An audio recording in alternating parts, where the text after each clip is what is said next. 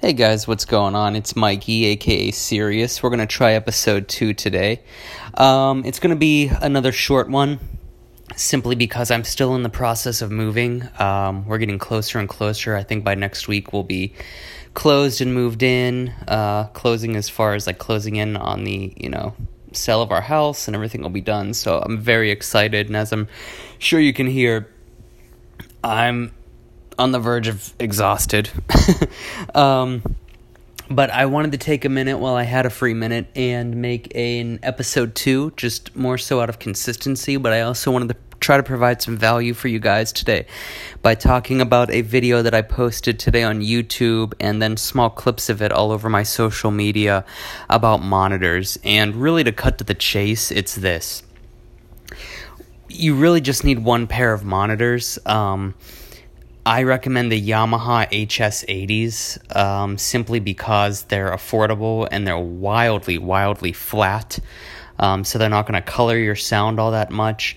And then, of course, they are sort of the second generation, or the little brother, if you will, or the child, if you will, of the classic NS10s, which almost every single song that we've ever heard in our lives has at least been referenced, if not mixed, and some probably even mastered on NS10s. So it's a legacy thing, and it's a quality thing. Yamaha has a deep legacy of speakers in the music industry, and those are actually affordable, and for the value, they're just killer. So but to cut to the chase, I recommend 8s even if you do have a small room, because here's the thing: you can have bass in a small room. And big speakers aren't necessarily a no-no in a small room. I'd rather have big speakers in a small room, and as life changes, those big speakers will work in a larger room as, you grow and move to different places, and eventually, like me, buy a house and can decide what room you want your studio to be in.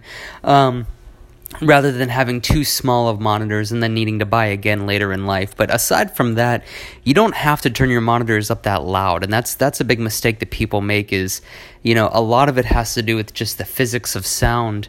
The louder your speakers are, the more air they're pushing. And when they're pushing a lot of air, those sound waves are going to reflect all off the walls and stuff and come back on you and sort of mess you up. So just because you have huge speakers like the HS80s or the KRK8s or the Focal Alpha 8s or whatever, you don't necessarily have to blast them. And in fact, you don't want to blast them, because you want to keep them quiet so that the sound waves sort of hit your ears. My cat's with me meowing. So that the sound waves hit your ears and sputter out. If they're loud, the sound waves are going to definitely hit your ears and project past them and then hit off the back wall and come back on you. Now, if you have soundproofing, that's a different story, but I assume that most of us don't have, proper soundproofing, even if you have a little bit. So keep the volume low, just turn it up periodically just to see how things are sounding. But the biggest thing to take away from this podcast episode is that what you want to do is you want to get a reference, and you want to A/B that reference with your track. So, take your favorite label and buy your favorite track from them.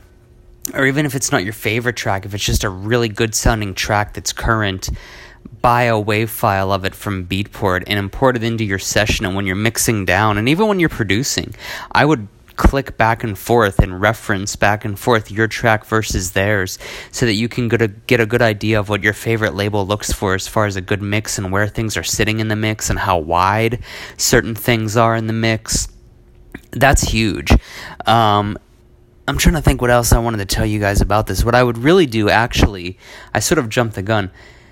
What I would really do to start off with is listen to a track that you've recently completed, or at least an idea that you have, and A/B that, click back and forth between that and your reference track from your favorite label, and go ahead and listen to the wild differences between the two. And when I say A/B it, I don't mean do it for 5 minutes.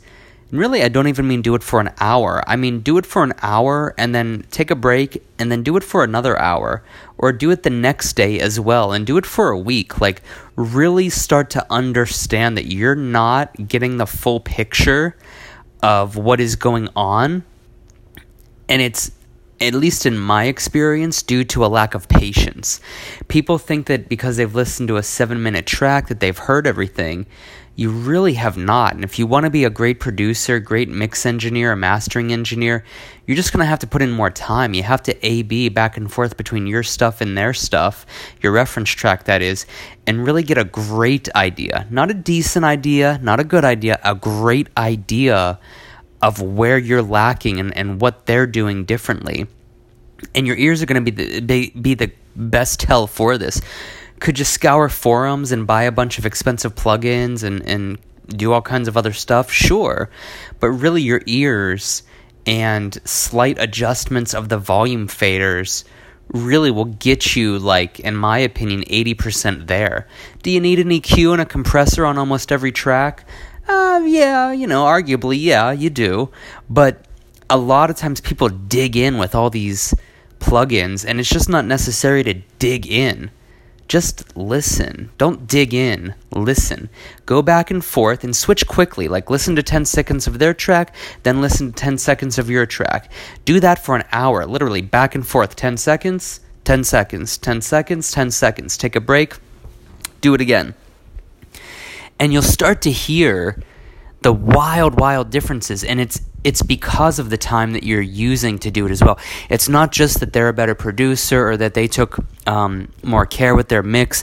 It's that you're putting in the time, more than 5 or 10 minutes, more than an hour, to really hear the differences. And they will, it's like a garden. The more time you give it, it just grows and grows. You're not going to hear it all after 20 minutes, but after an hour, your mind is going to be blown at the things that you hear.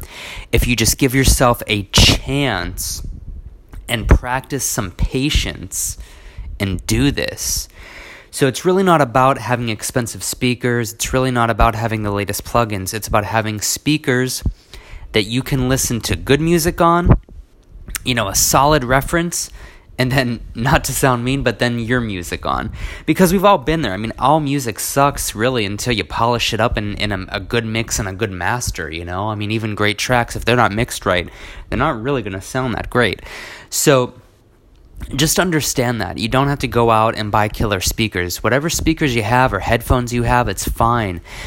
Just get used to them. And the way to get used to them is by doing exactly what I just said. Take a great sounding track, a WAV file preferably, and A/B it back and forth with your track. Not for 5 minutes, not for 20 minutes, but for an hour. And then take a break, do it again. And then the next day, do it again, and then do that for a week. And you'll really start to develop as a mix engineer way better than you ever thought you could have by just buying the latest plugins and turning a bunch of knobs frantically and then getting upset that after 3 hours of throwing ideas at a wall that you don't have a masterpiece of a mix down. It's your ears. You need to listen, and you need to make better adjustments with your volume faders. It really is less about plugins, at least in my experience, in my opinion. It's less about having a ton of plugins. I mostly use stock plugins right inside of Ableton, but it's more so about using my ears and listening, and then making minute adjustments of my volume faders. If my bass line sounds a little loud, I turn it down by a decibel. If that seemed to be a bit too much, I raise it by half a decibel. Minute adjustments. And, maybe if it needs to turn down more, then maybe I'll turn it down by 2 decibels. If that seems too much, I'll bump it back up by a half decibel, so I really only lowered it by a decibel and a half. It's more so volume and how things sit in the mix. Your kick is going to be way up front, usually in trance, so your kick's volume is going to be louder than most other things in the mix. But it's an adjustment, because then when you go to master it and you slap a compressor on it, it's going to get funky there. So it's just a lot about listening and using those volume faders and not worrying about having the best gear, but rather understanding what professionally produced, mixed, and mastered music sounds like on your gear, and then what your stuff sounds like and how to get closer to it. It's not about having the best. It's about listening to the best tracks on your speakers and understanding how they translate in relation to your tracks. And how that happens is by A/Bing it quickly, though. Don't listen for a minute to theirs and then listen to a minute of yours. A/B real quick. 10 seconds, 10 seconds. Anyways, guys, it's a short episode, but I at least wanted to sneak something in just to kind of keep episode 2, rolling on and stay consistent with trying to do about one a week. So I love you guys. Always hit me up on social. Don't forget to follow me at Sirius Music. And Sirius is spelled just like the North Star, except the last 2 on the end is the number 2. So SIRIU2 Music at Sirius Music. Love you guys. #TransFamily. #GetUplifted. Let's get it going. And my goodness, I can't wait for summer. Guys, I'll talk to you real soon. Cheers.